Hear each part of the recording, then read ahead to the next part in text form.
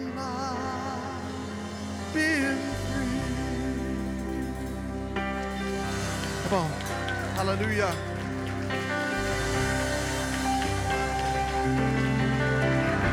Come on, can we hold that hand clap? Can you just continue clapping your hands? Show Jesus that you really love freedom, that you appreciate where he brought you from. Can you clap your hands like you know where you came from? You know what happened. You know what you saved out of, what he kept you away from. Worship him like you appreciate what he's done this week and what he's going to do in the coming weeks and the coming months. Can we really give him a hand clap of praise? Don't quit now. Don't quit now. He's worth more than that. Come on, somebody, you ought to clap your hands. Lord, you're worthy, Jesus. You're worthy, Jesus. You're worthy, Jesus. You're worthy, Jesus.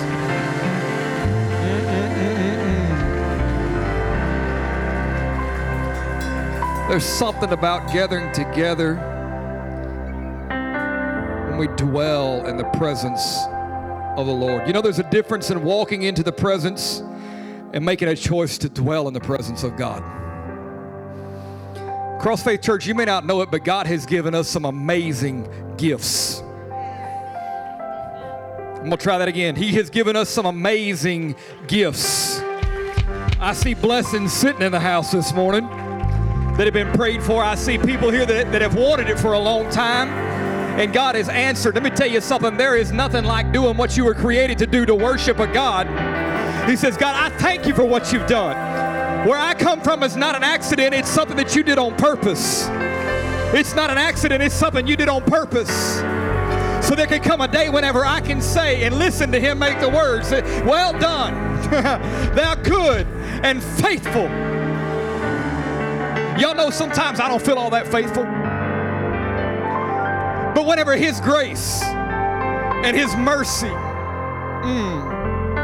when it hung on a cross, there was a grace and a mercy that was by his blood given to me. And there is nothing else in this world. If there's no other reason for me to worship, it's whenever I can say, God, thank you. Thank you for your grace. Thank you, God, for your mercy, because if it wasn't for grace and mercy, there is no way I would ever hear faithful. Somebody here ought to give God a faithful hand clap. You ought to give God a faithful praise, not because of your faithfulness, but because of the grace and the mercy that God wants to give to you. Well done. Well done. Well done. Well done. There is a wonderful presence of the Lord in the house this morning. Can somebody say amen? Amen, amen, amen. Worship team, thank y'all. They did such a wonderful job this morning. Can y'all give them a hand? Thank you for following the lead of the Holy Ghost. You can continue to play for a little bit. I do want to reiterate a few things. Number one, if you're watching online, if this is your first time, I'm going to be pastor for a second. I'm going to do some housekeeping. So don't let this be a reflection. I'm not mean, but I'm very honest. If you look around and recognize the Sunday school kids are in here this morning, there's a reason why. Every single Sunday school teacher we had canceled or couldn't do it or has taught too much. We've said it week after week after week. We need people to step up, okay? Directly after church today, if you have kids in Sunday school, it's as simple as this. They prepare a lesson. They have a video. You don't have to come up with some great anointed thing to happen. But directly after, if you have kids, go to our Sunday school teachers. Go find somebody. Where's she at? Is she in here this morning? She's in the nursery. Danielle's in the nursery. She hasn't been in church, I think, in over a month right now because we haven't had teachers. Danielle Cheney needs help. Not only do we have the ability to teach on Sunday, but we need to be able to break up into classes. We have almost 50% of our church is kids, and we've got 2 buses that are not being used. And we have the ability to get more, but we need people who will commit. If every parent in here who has a kid says, I'll sign up for one Sunday, you would probably only be teaching about every 10 to 15 weeks at a minimum, if not 20. And you could walk in. So we need help. Somebody look at your neighbor and say, help. Thank you. After church, I expect to see a mass exodus and a bunch of people surrounding her saying, where and how do I sign up? March 2nd, we have small group leader training. That is this Wednesday night. It's going to be a Zoom meeting.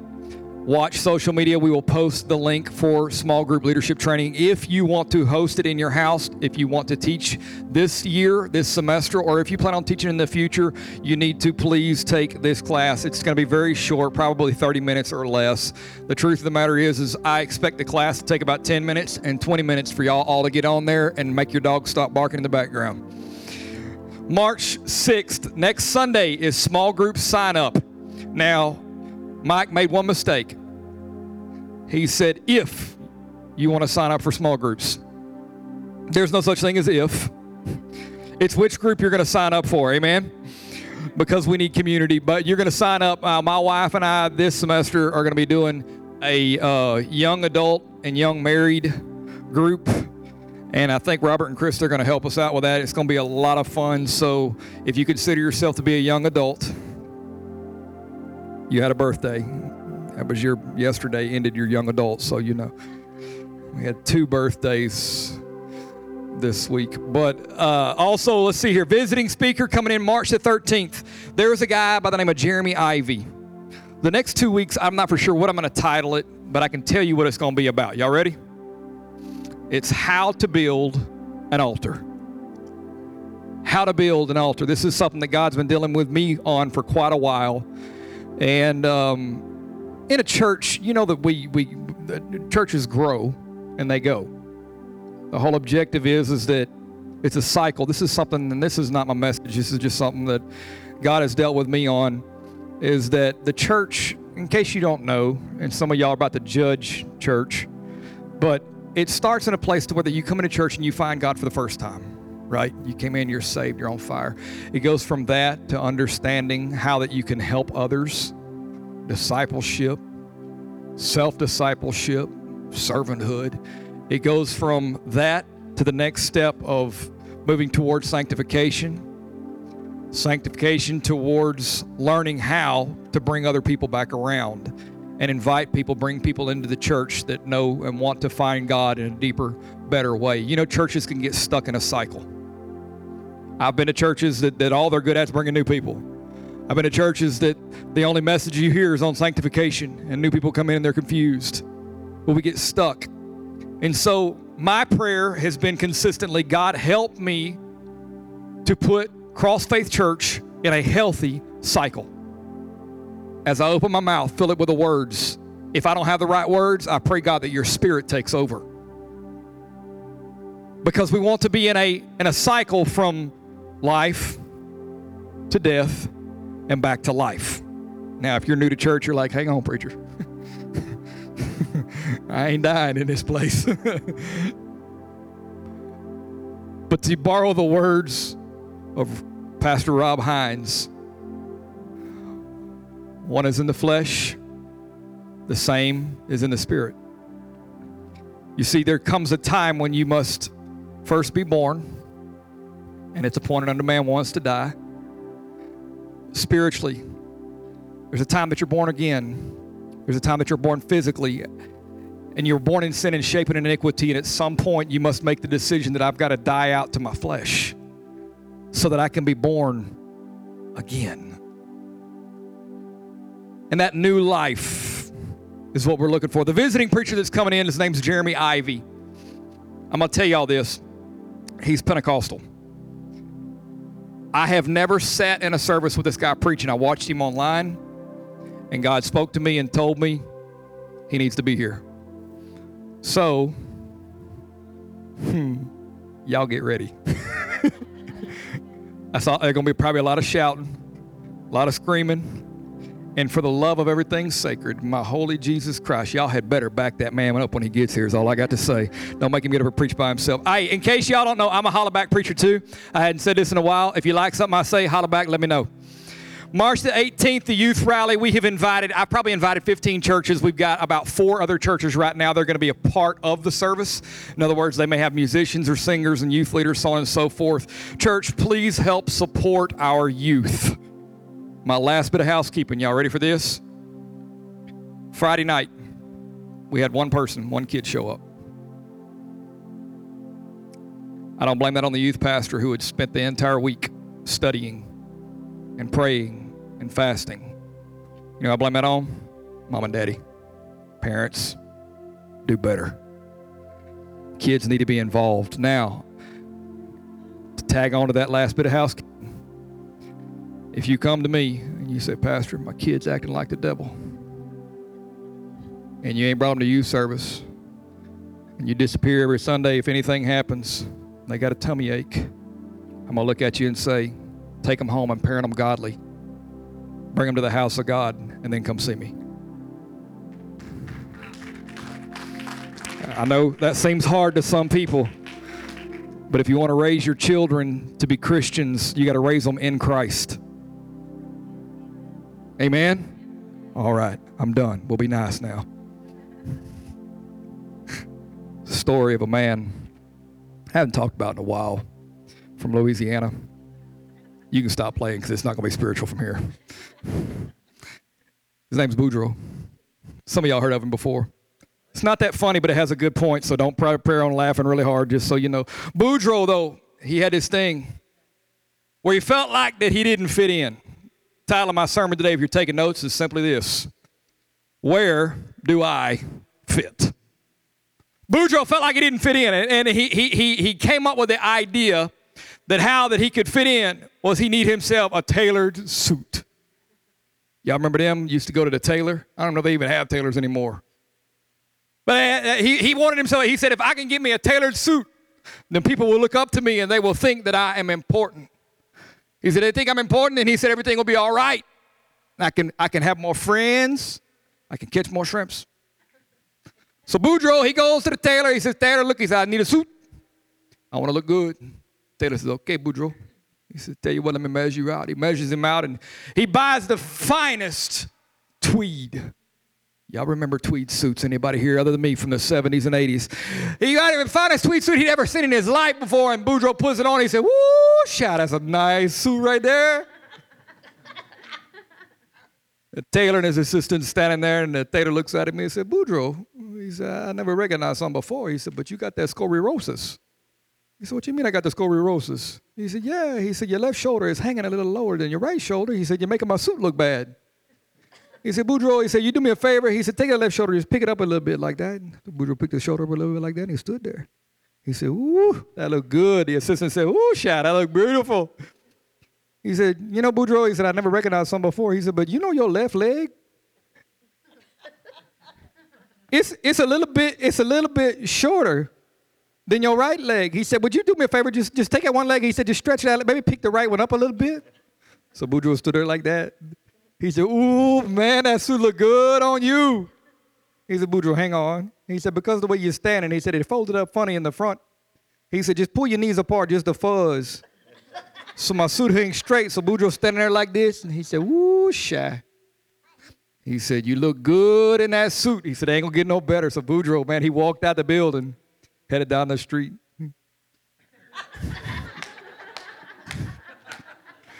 Somebody looked at him and said, Boudreaux. He said, my man, he said, we want to pray for you. He said, why? He said, look like you've been in a bad accident. The guy standing next to him said, yeah, but whew, that suit looked good.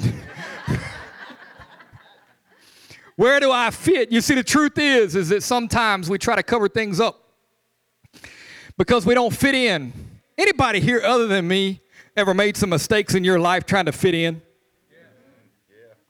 Y'all go back to high school. That's where we always go back to, high school.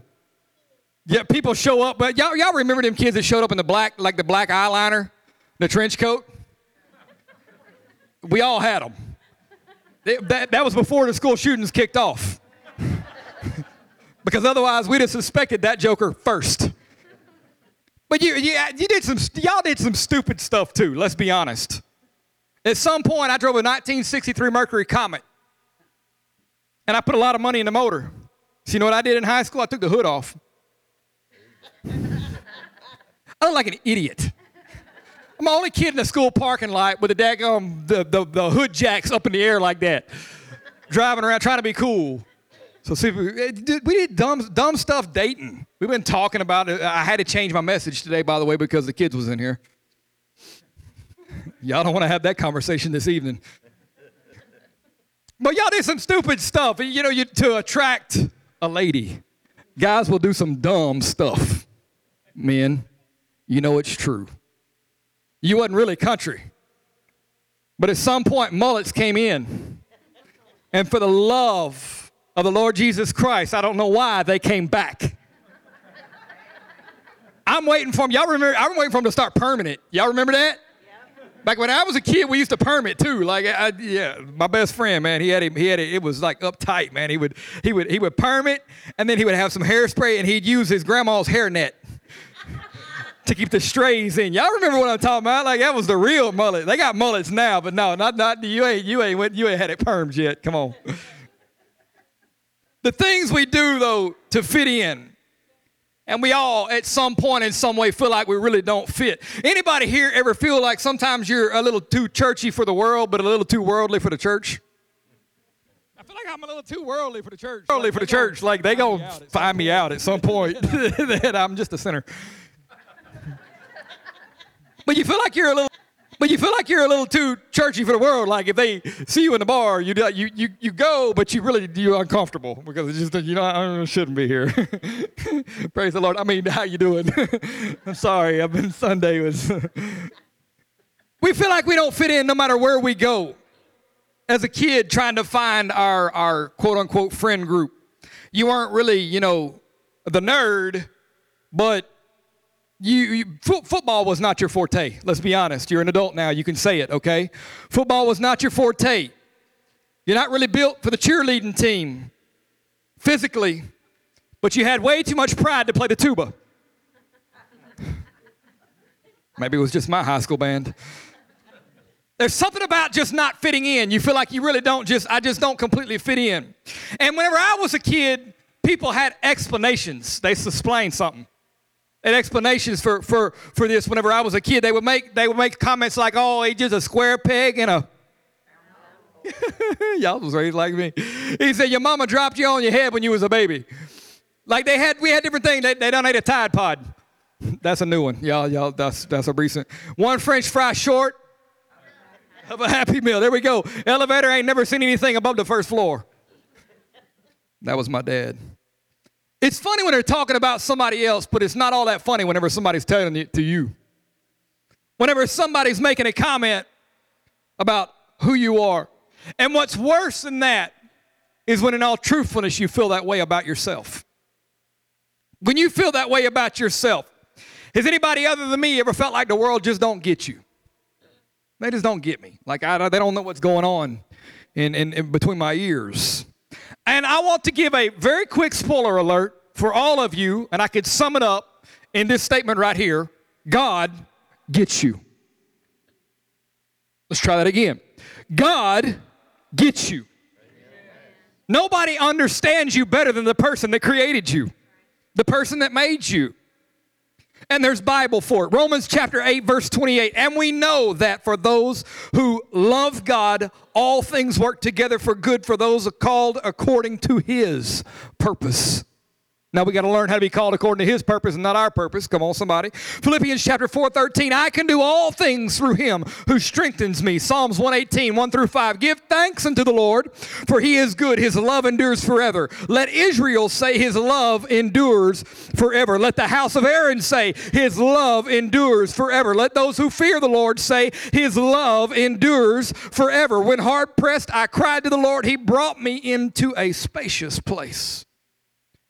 Now, Lord willing, we could end up with 2 more kids this week. That is my prayer. Lord, bring me out of an apartment into a spacious, come on somebody, place. That's cheaper than what I'm paying right now. Let me add that tagline on there, Jesus, in case you decide to answer that immediately. But the truth is this, is that no matter where you're at, you still need one simple thing. And I want you to look at your neighbor and tell them emphatically, I need. Now, before I say this next word, it doesn't have anything to do with the previous sermon, okay? So all the adults in the rooms, calm down. Community. You need community. You need community. Now, I happen to be a person that likes puzzles. I love puzzles. The real ones, the cardboard ones. If you have a puzzle and you got to charge it up, it's not a puzzle. Okay, for the record, like, don't bring me your phone. It's my favorite puzzle. No, it's not a puzzle. If it ain't got paint on it and lead paint at that, that you chewed on as a kid and is the reason why you don't fit in, then you never played with puzzles. I like puzzles, though. I'm going to need some help. Come here. Help me right quick. Do you like puzzles? Do you like puzzles, Ashley? You don't like puzzles? Who here likes puzzles? Raise your hand if you like puzzles. Come here, boy. Y'all can stay down there. Do me a favor. Would y'all put that puzzle? You got to open it up. Y'all just start putting it together for me. I like puzzles. I enjoy putting puzzles together. Cardboard puzzles. The ones that you would try and move and so people could see them and they'd fall apart. Remember that? Like, look at my puzzle. Oh, half my puzzle just disappeared. I remember as a kid, we would do puzzles, right? But the problem with our puzzles is that they would be on a dining room table. And Mama had a temper about her puzzle. I dare you to touch her puzzle. Like that roast that she just cooked, you'll be cleaning it off your forehead. You had to eat around the puzzle. And whenever she was done with the puzzle, there's a chance, if she really liked it, there's going to be some Elmer's glue involved and a piece of cardboard. Am I the only person that was raised in a house that had a puzzle and a picture frame? Like, here's somebody that's mom. Puzzles, though. We like puzzles. Whenever I was a kid, Mama would get a new puzzle. And it wasn't just the challenge of putting the puzzle together, but for me, it was a speed challenge. You know what I'm talking about? Like how fast can we do this? My girls have one. It's 48 pieces. Now, I want to ask y'all this question. If y'all know this, if you go to build out a puzzle, what do you start with? Corner and edge pieces. There are some weirdos out there that do it by color. Oh, it's all the same. No, it's not, okay? Oh, this is the blue. There's red. And you're looking at the box like he's got a red nose. Find the red pieces. No. Find the corner pieces. Find the edge pieces first. Come on. That's what I'm talking about. Make, because you get to take pieces and make a picture. That's the reason why we enjoy it. You get to take pieces and go help them. Go help them. Go help them. Give me one adult. Give me one adult. Who's an adult here that can help? The big, good Lord. My sermon right now. Edge pieces is because I need a starting point. That's what I need. I need a place where I got to start. Now, if this is your first service, don't worry, and I promise we're going to get to Scripture, and it will become godly in a minute. Okay? So if this is your first time, don't judge me yet. Okay? So if this is your first time, don't judge me yet. Don't judge me yet. Some wife's looking at her husband right now. Some wife's looking at her husband right now. Tammy, I think this man's a loon. Have you ever felt like in your Edge piece felt like in your life you're trying to put it together and you can't figure out which pieces build the center? Or the pieces that build Or the pieces that you were build the center? Or the pieces that you were given. Or the pieces that you were given just built a center? Pieces that you were given. Play on words. You were given just built a center. Play on words there. Play on words there. Nobody appreciated that. Nobody appreciated that other mic. Play on words there. Nobody appreciated that other mic. Nobody appreciated that other mic, and it's only because I looked at him. Have you ever felt like in a puzzle of your life that you were given a bad hand? Maybe physically. I remember as a child that there were words spoken over the girls in our family. They talked about the build physically. Herndons, they got a nose like a pug. And I hate to say it, but it's true. The ladies in our family, they're built like the end of a train. I'll keep going. There were words and things spoken over them as the way physically, and I remember my sister as a kid making comments like, it's in our bloodline. Probably because I was making a comment like, don't eat that. I wasn't married yet. I learned my lesson. Y'all calm down. But you ever feel like you were just given a bad hand in life? Maybe it's your attitude. Maybe it's your temperament. My thing that I don't like about me is I talk too much. Some people said no, so maybe it's just me. That wasn't the kind of no they were saying. But I I know my personality, and I also know one thing about me. If I get around people and they start talking about ungodly things, my mind has a tendency to think ungodly thoughts. Something we don't really talk about ever. But what happens whenever you get to work on Monday and everybody's cussing and they talking about what they did over the weekend and you want to fit in? So you start talking about what I look like before Jesus. And before you know it, now, y'all, most of y'all here know this, but coming from a world of drugs and alcohol myself, historically speaking, I learned something. I had to stop, and y'all have heard me make the comment, don't go out when you're still bleeding. Wait till you heal. Wait till you're scarred. I came into church. I felt like God saved me and he healed me. I had no idea that I still had open wounds. The very next thing I did is I started going back to the drug world and inviting them to church, tell them about Jesus, what Jesus did for me, how great and awesome he was, and I want you to come on Sunday. The problem was there was 10 of them and 1 of me. And the next thing you know, they're talking about drugs and what they had shot up and what they had done. And I'll never forget, I was sitting in front of a television one evening, and a show came on, and in the show, there was a guy shooting up dope. And I remember watching the screen when the guy shot up dope, I felt heat go up my arm, and I felt the hair on the back of my head stand up like I had just shot up. And I realized all of a sudden, whoa, I'm still attached to something. I'm still bleeding. But because of my desire to fit in, I'd allowed things in my mind that should not have been there. I'd allowed things to come out of my mouth that shouldn't have been there. Let me tell somebody this morning. You may not know it, but God created a picture of your life, and some of you need to get off the table that you're in. Some of y'all are trying to fit yourself into a picture that you don't belong to. You're trying to fit into a social group that God didn't call you to. Now, that doesn't mean that forever you'll never be able to help them. Let me tell you something. If you ever become scarred and you discover the picture that God's got for your life, there can become a day whenever you can go back and say, hey, look, I don't want to show you a piece of me, but I want to show you the whole me. I want to show you what God did for me. I want to show you what God did for my family. I want to show you how that I have been able to raise something that is whole. And now I can see the edges, I can see the colors, and I can see the pieces. I go to church sometimes. Churches that are not this one because y'all are all perfect. And I go to churches sometimes, and I can pick out the religious people pretty easily, though I shouldn't do it. It is judging. Pray for me, not in heaven yet, okay? But it's pretty simple. They're the same ones that go for the colors. But did you know that people in church judge by color sometimes? And I'm not talking about the color of your skin. I'm talking about social group. I know where they came from. I know what their past is. I know, oh, she done been divorced 4 times. He showed up praising in the back of the church, and God knows, I saw him Friday night. Well, you was there too. Shut up. We have the ability to forget that God created some corners of truth in our relationship with God, that it's going to be very difficult to find the picture that God created and his intention for our life. So what do we do? Starts out by doing what you're doing right now. Look at your neighbor and say, good job. You at church this morning. Come on, somebody. With your mullet and your pretty red beard. He knows who I'm talking to. Don't get mad. Don't get mad at me. You're bigger than me. Felt like we're giving a bad hand. Just I'm just a little too complicated. Marriage. You know what it takes to run a home? Like, God didn't prepare me for this. I didn't get the right pieces. God, you didn't tell me she was going to be mad. God, you didn't tell me he was going to be an idiot.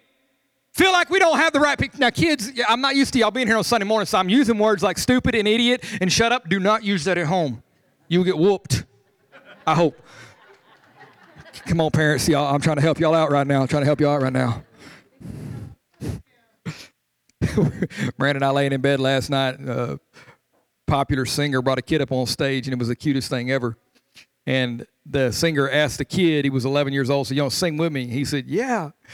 And right as they go to start the song, he said, wait. He said, Mom, can I say the bad words? Across the entire Coliseum. Don't say the bad words, okay? Have you ever felt like you were given the wrong pieces? And it goes even deeper than that. You make statements like, have you ever met my parents? I heard some of y'all say that. Have you ever met my mom and dad? Like, they a little different. God, I asked for kids and you gave me goats.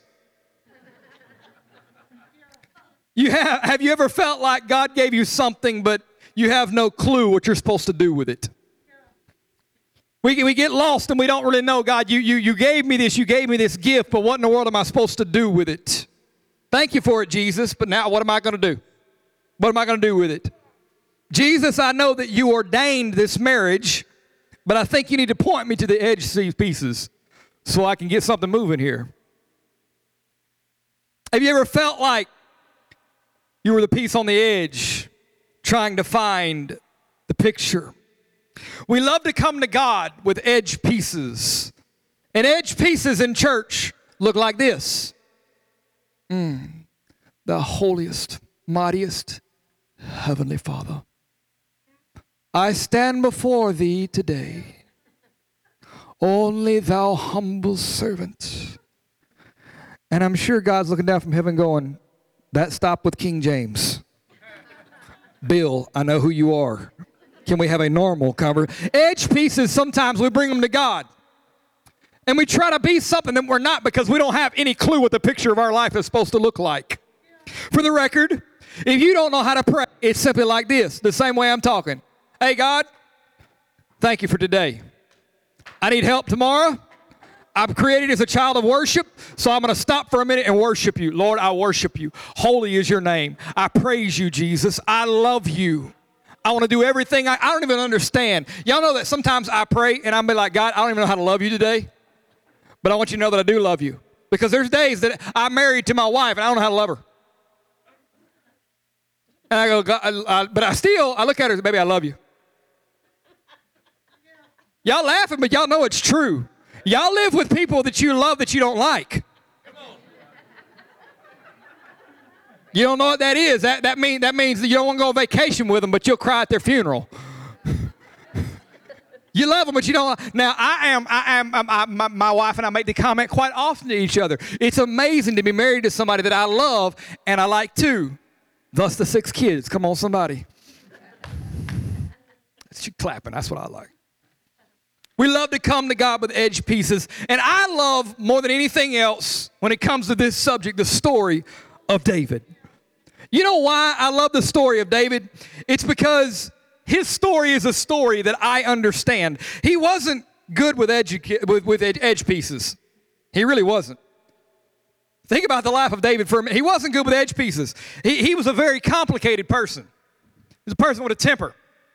Had a conversation with Jaden last night about learning to understand impulse.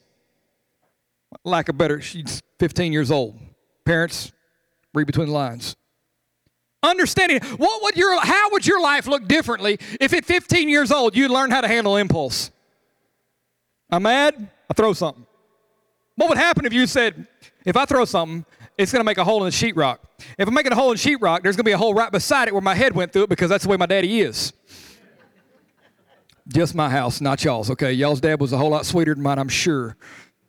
Now, I got to figure out how to pay for 2 holes in the sheetrock because I know my daddy, he ain't paying for it. I'm going to be out pushing chain around his house. Y'all don't know about that, but my uncle one time, my uncle had 4 sons. And little Wade came to him, he made a comment, Daddy, I'm bored. He told him, he said, son, there's a logging chain in the front yard. I want you to push it around the house 50 times.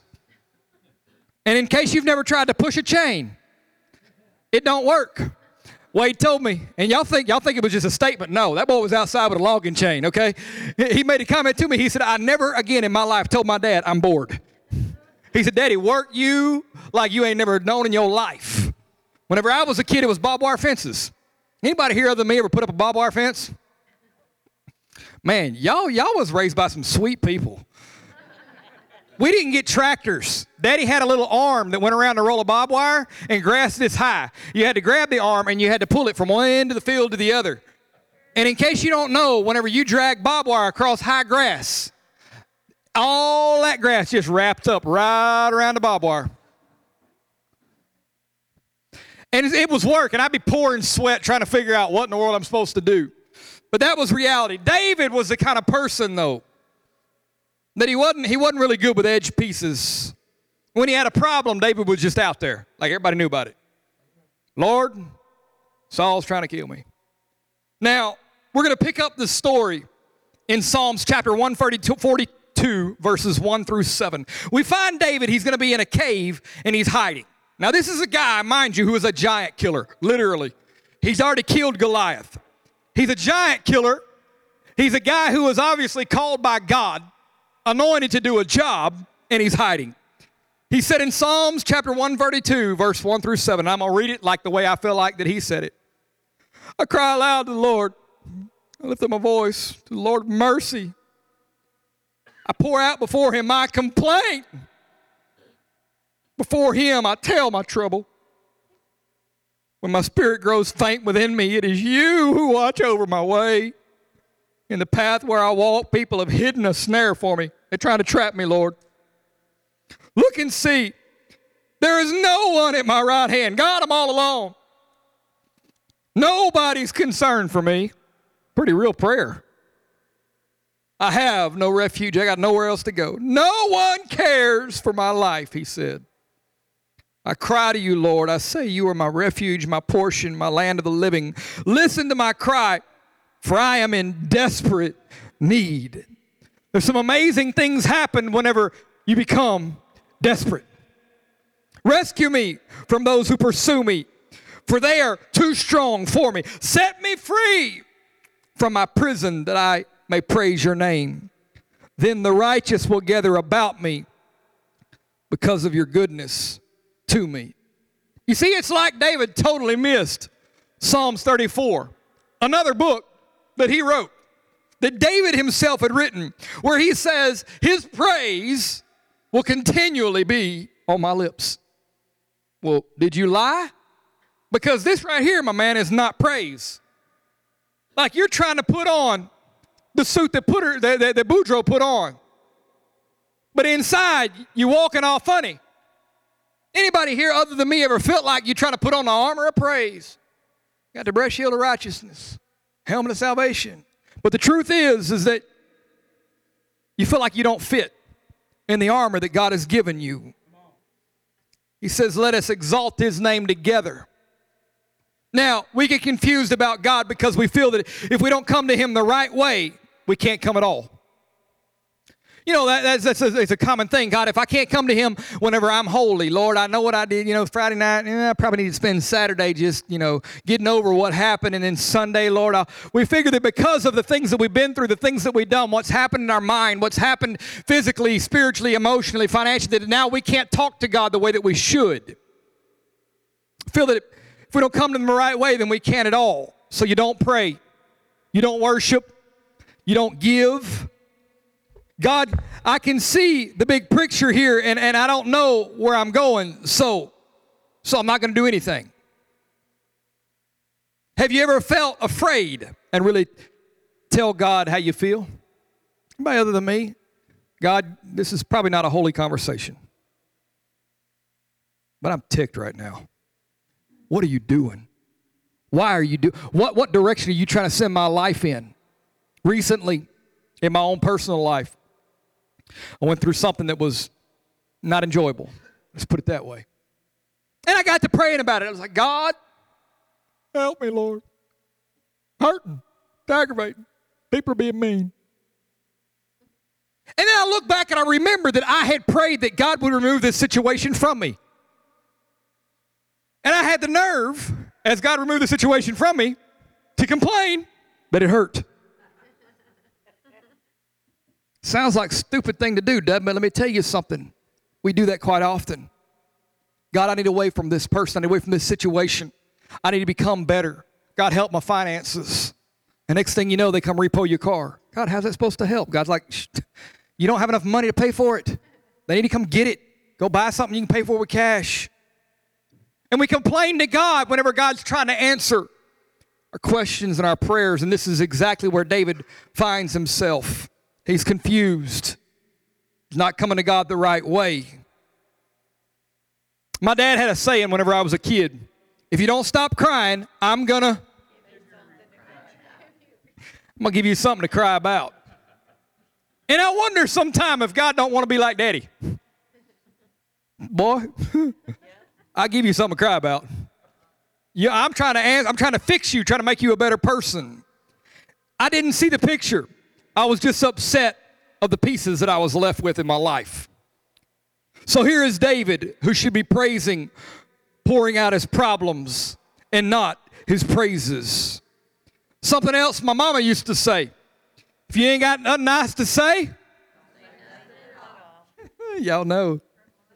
So now we go into a relationship with God and we don't know what to say because we're afraid that he might just give us something to cry about. He might give us something to cry about. If you're taking notes, write this down. It's a very simple statement. Prayer is a place to process. Prayer is a place to process. Now, my wife and I, in our own relationship, I have learned something. Sometimes I can be going through something, or she can be going through something, and I look at her and say, I don't have an answer to this, but I need to say it out loud. And I walk through it, and by the time I get to the end of it, I'm like, that's not really a problem. Apparently, it was bigger in my head than it was in reality. Anybody here other than me ever done that? By the way, good ticket in relationship. You're going through something, go sit down with somebody. Hey, look, I don't have an answer to this, but I just need to say it. You'd be shocked at how that it's a process. Now, let me tell you something. There are some things that you don't need to share with some people. A bridge too far. Something that can't be pulled back. Did you know, that sounds stupid, but did you know that is one of the reasons why God is there? God is there so that you will have the ability to sit down and say, hey, God, I ain't got an answer, but I need help in the process. God, all I got is edge pieces. All I got is the ability to drive to church on Sunday. All I got is the ability to not do a few things because they're not good for me mentally, healthy, physically, financially, emotionally. Dad, you don't stop crying. I'm going to give you something to cry about. You see, the only place to find peace is where you're at. We seem to think that if we could just get more money, if we could get a happier spouse, if we could get kids that don't act like goats, that we would be joyful. But let me tell you something. The best place to find joy and the best place to find help in your process, it starts right where you're at. Look at your neighbor and say, X marks the spot. Where you're at. That is your starting point.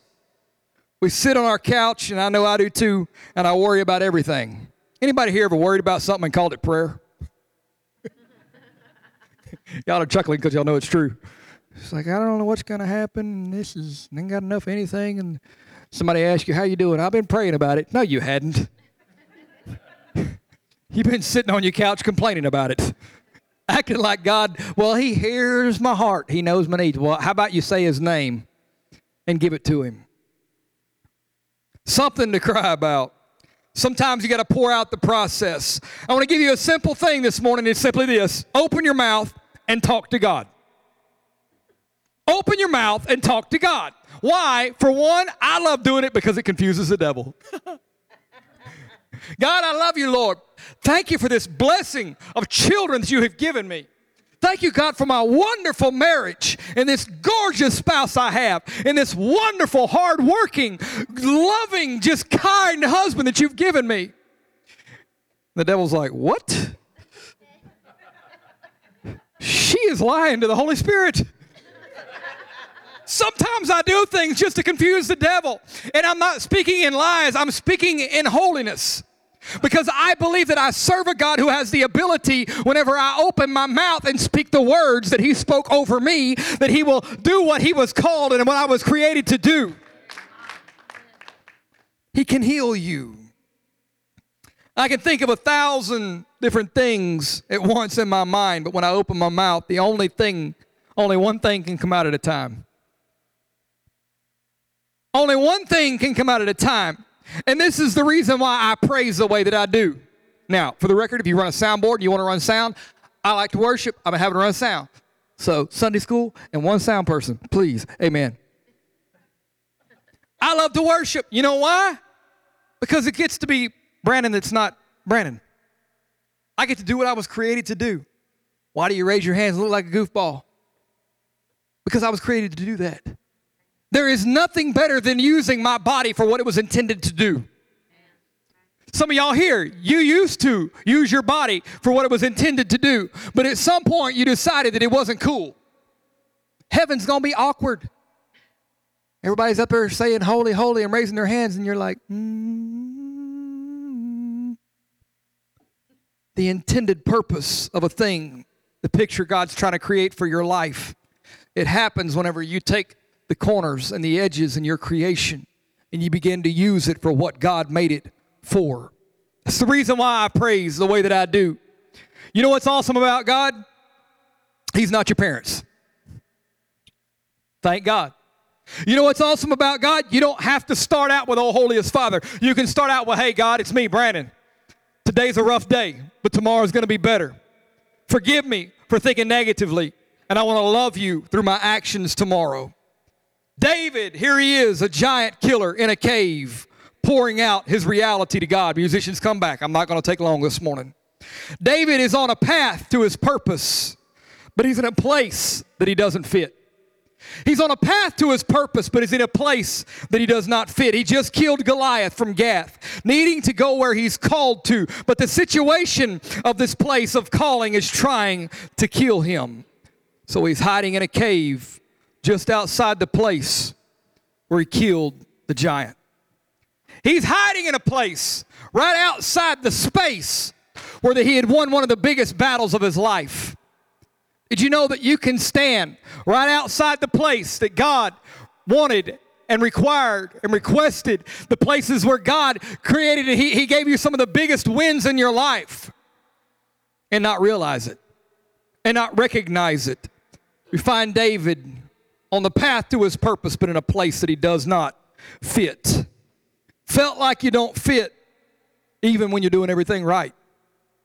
Anybody other than me ever felt like that before? Like, God, I'm doing my best. Like, I'm not perfect, but I'm doing everything I can. I'm trying, and I still don't fit. Now, David escapes from the cave. But in 1 Samuel 22, verse 1, it says, David left Gath and escaped to the cave Adullam. He escapes, but the place he escaped to, he ends up trapped.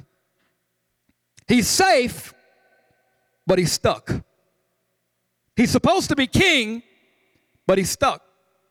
I know that there's a picture God's got for my life, but I'm stuck. I can't seem to step from one to the next. Psalms chapter 142, verse 4, look and see. There is no one at my right hand. No one is concerned for me.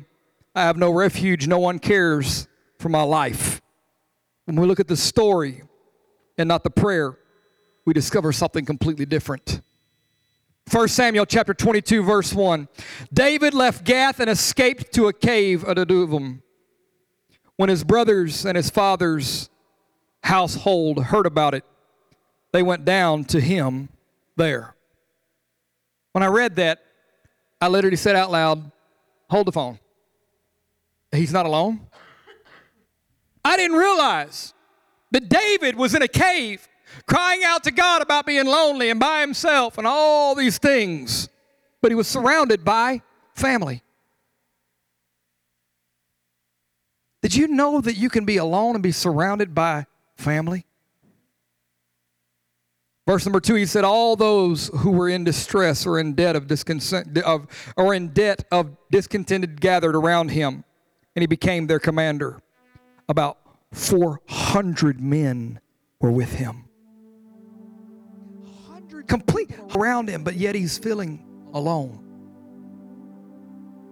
In a marriage, married, but I feel like I'm by myself. I got kids that love me, people that look up to me. A dog that runs up to me, but I feel alone. Here he stands. What does this mean? How can I be covered up in people but saying to God that he's alone? Simply this statement, you can be surrounded but not supported. You can be surrounded and not supported. Surrounded by things that everyone else sees as comfort. I have a history of being very close personal friends with many millionaires, some of them many times over. I've discovered people who had great financial success hiding. Married, but hiding. Got children, but hiding. Pastor, why does this matter? 1 Samuel 2:22, verse 5, we find the event that begins to project his life. And it happens amazingly through a man of God. He tells him simply this. He said, get out of the cave, go to Judah. Get out the cave, go to Judah. We live in caves of indecision, surrounded by people, but if they are cavemen and not called men, it's very difficult to find the stone that was rolled away. You see, you can be surrounded by people who are used to living in a cave. They're used to having a mentality that says, it's just who we are. It's just what we fight. It's just the way our family is. It's the way we were raised. It's the history. It's the future. I want to encourage somebody this morning. Get away from the cavemen. Group up with the called men. Most of you here know I'm prior military. If a soldier's going to become a soldier, he's got to hang out with soldiers. I said, Pastor, are you saying that I need to hang out with only church people? No, I'm not saying that. What I'm saying is if they ain't good for you, get them out your life. Why? Because they got pieces to a puzzle that doesn't fit the picture that God's got for your life. Hiding in a cave. If you want out of the cave, first of all, you got to stand with the called. I kind of ignored y'all over here. There's what? Did you check your pockets? Did you drop in the crack? Here.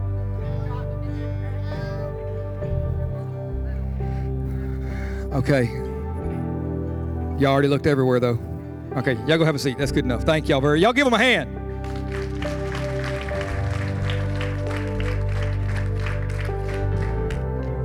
You did look everywhere, right? Okay, you ask everybody. No. Do me a favor. If you have a puzzle piece, would you stand up? Y'all come to the front. Turn around, face the crowd for me.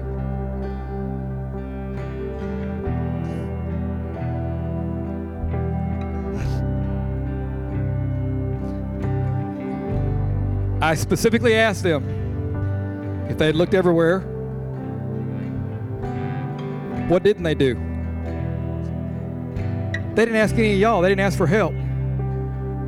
Y'all know I've done this several times, and not once have I had anybody look up and go, hey, y'all have any puzzle pieces? You know why? It's our nature. I opened the package. I started this marriage.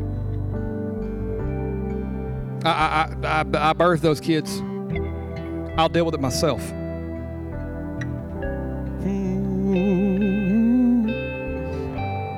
It's the human nature to not ask somebody, hey, I need help. The last 2 weeks I've made the same statement. I'm going to repeat it again this morning. God is your source. People are your resource. See, the entire time they were trying to finish the puzzle, I knew that the pieces that were needed to complete the picture they were trying to create were found amongst the people that were sitting around them. I'll tell you something, God knows that about your life. You're trying to put a picture together. Thank y'all very much. Y'all can deposit the pieces there so Gemma doesn't kill me later.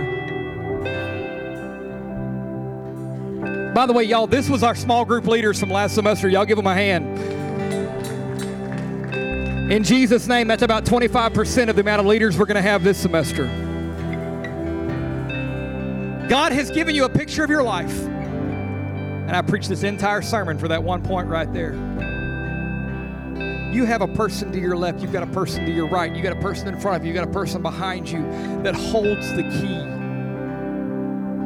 So I do that. First talk to God, I say, God, I need help.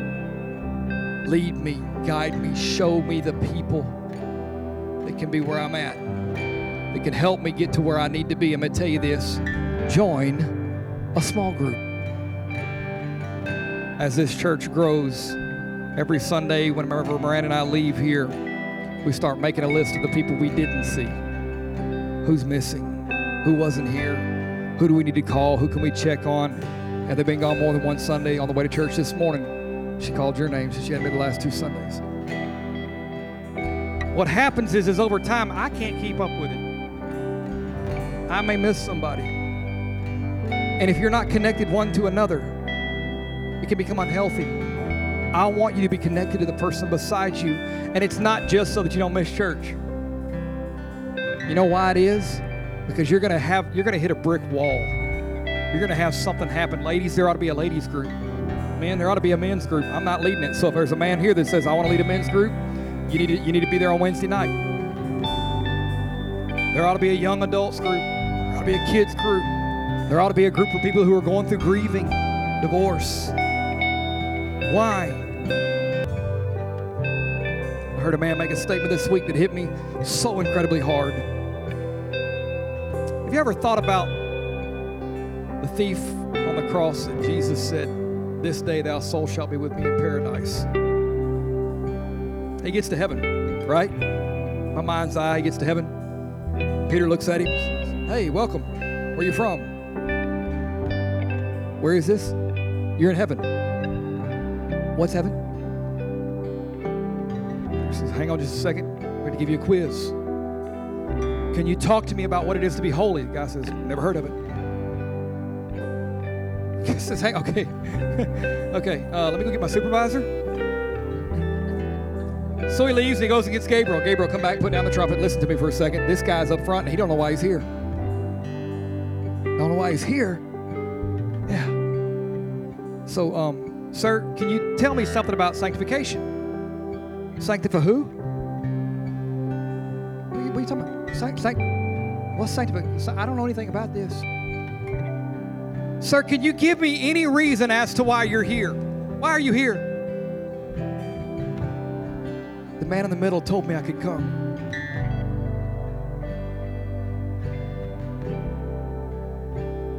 It's not by what you're going to do. Pastor, I don't feel like I don't know how to be a Christian. I don't fit. I don't know. Y'all talk about sanctification and all this stuff. I got no clue what you're talking about. I'll tell you something, the man in the middle. He says, you can come. I'm here by authorization of the man in the middle. I don't fit as a pastor. I don't fit this pulpit. I don't fit this microphone. I'm a redneck with a bad language skills. My English does not go all the way to the top. Why am I here? The man in the middle told me to. Some of y'all here this morning, Pastor, I don't know what to do. I don't know what to tell you something. You're called by God. The man in the middle qualified you. Stop looking at people. Stop hanging out with cavemen. Start getting around the called. Start getting around people who are holy. People who say, hey, I've got a plan for you. Join a small group. Get some people that'll hold you up and say, I love you. Let's all stand.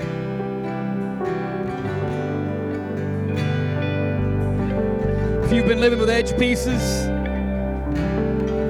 with the edge pieces of life, I want to tell you something. Cross Faith Church believes that you can step into the picture that God's got for you, and it'll happen, and it can happen. Number one, the relationship with God. Number two, through small groups. Surround yourself with the called, not the cave. Surround yourself with the called and not the cave. Next Sunday, I want to encourage every single person here. There are going to be tables set up across the back. They're going to have a little poster board like you're at a high school science fair. A piece of paper laid in front of it. Sign up for a small group. Why? Because this little preacher wants to get you out of the cave and help you understand that the man in the middle told you, you can make it. You can make it. You can make it. You can make it. You can make it. We're going to make it, Greg. We're going to make it. We're going to make it, Crystal. It's by the grace of God. Not because you wore black makeup in high school. We know it was you. Inside joke, but it's true. She was a little goth kid, for the record. Did you ever bring a gun to school? Let's be honest. No? Okay. Thank you, Jesus. It was safe. Do me a favor, if you would. Don't come out of your seats. Unless you can't get a hold of somebody. I want everybody here, put your hand on the person next to you. Make sure that nobody is by themselves. Put your arm around her because she's being weird. Put your arm around her. She needs the love. Mess up my altar call. Come down here and hug you myself. Hey, look at that person beside you. To your left, to your right. That person God created to hold you up. I don't want to touch them right now. Man, I'll tell you something. They've got a piece to your life that you may not know about. It may be a trial that God's. They may be your trial. There's something to it. Every head bowed, every eye closed. Heavenly Father, this is God. This is. I'm gonna talk to you not like I'm praying in the pulpit, Lord. I'm gonna talk to you like me and you talk, okay? Like I'm trying to help these people have community. God, I'm trying to get them to volunteer to teach Sunday school, somebody to run sound. God, I'm a 41-year-old goofball who's just willing to look at that man in the middle, you, and say, this is what you've asked us to do. God, I need people in my life who can look at me and say, I want to help be the piece of the picture. But God, more than anything else, when that picture is painted, I want it to be one that I'm standing before you and you say, hey, well done. I want you to say, thou good and faithful servant, God. I know it's going to take your grace. It's going to take your mercy. And I don't want to abuse your grace. I don't want to abuse your mercy. I don't want to hurt you, Lord. But God, bring the pieces, the people. And God, I pray also that for those that need the pieces that I carry, help me to see it. Help me to recognize it so that I can complete the God picture in somebody else's life. God, I say this every time, but not my will, but thine be done, lest my will should be godly and should be yours. If it is your will, then God, I pray that you would project us. I don't want to see a glass ceiling, God. I don't want to see a brick wall that you didn't put in its place, God. May the disciplines of what you've called me to do be something that's a burning fire within me, reading your word, worshiping you, giving physically, financially, emotionally, spiritually, God. I pray, God, that you would bind together this church as one. Took your arm off of her. Bind this church together as one, I pray, Lord. Let your will be done. In the name of Jesus, we pray. Church said amen. Can y'all give the Lord a hand clap of praise?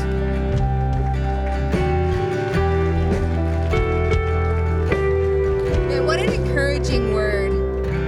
That you are connected. You're designed to be connected with others. You're designed to get support from others. You know, as Brandon was talking and I was hearing everything that he was saying, one thing that stuck out to me was when we're in isolation, when we're not walking where God's calling us, when we're not connected into those small groups and in those places, and we can isolate ourselves because of that awkwardness, because it feels uncomfortable, we can isolate ourselves over here and we can never step where God calls us to. Y'all know every time he asked me to close, and it wasn't random this time, I knew it was coming. I said, still stood over there with my heart beating. If you checked it right now, you'd probably need to call an ambulance. Okay? Like, I still get nervous and I still feel like I'm not adequate enough. I still feel like I'm not good enough for this. But it's because of the support and the people that love me and see what God's called me to be and see that within me when I can't even see it myself, that pull me with the confidence to stand here before you today.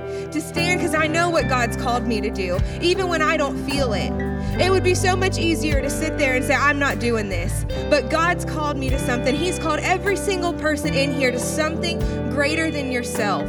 So don't stay in that place of isolation of, oh, it feels awkward and uncomfortable when I see these people or do these things. Step out of that, because when you do, that's where God starts to move. And that's where you start to see more and more of who you are in Him.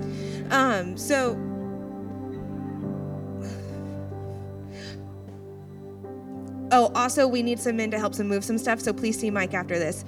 But it'll only take about 10 minutes of your time, so if you don't mind, please. So we'll see him. Men, please come help. We'll pray, and we'll get out of here and enjoy the rest of your week.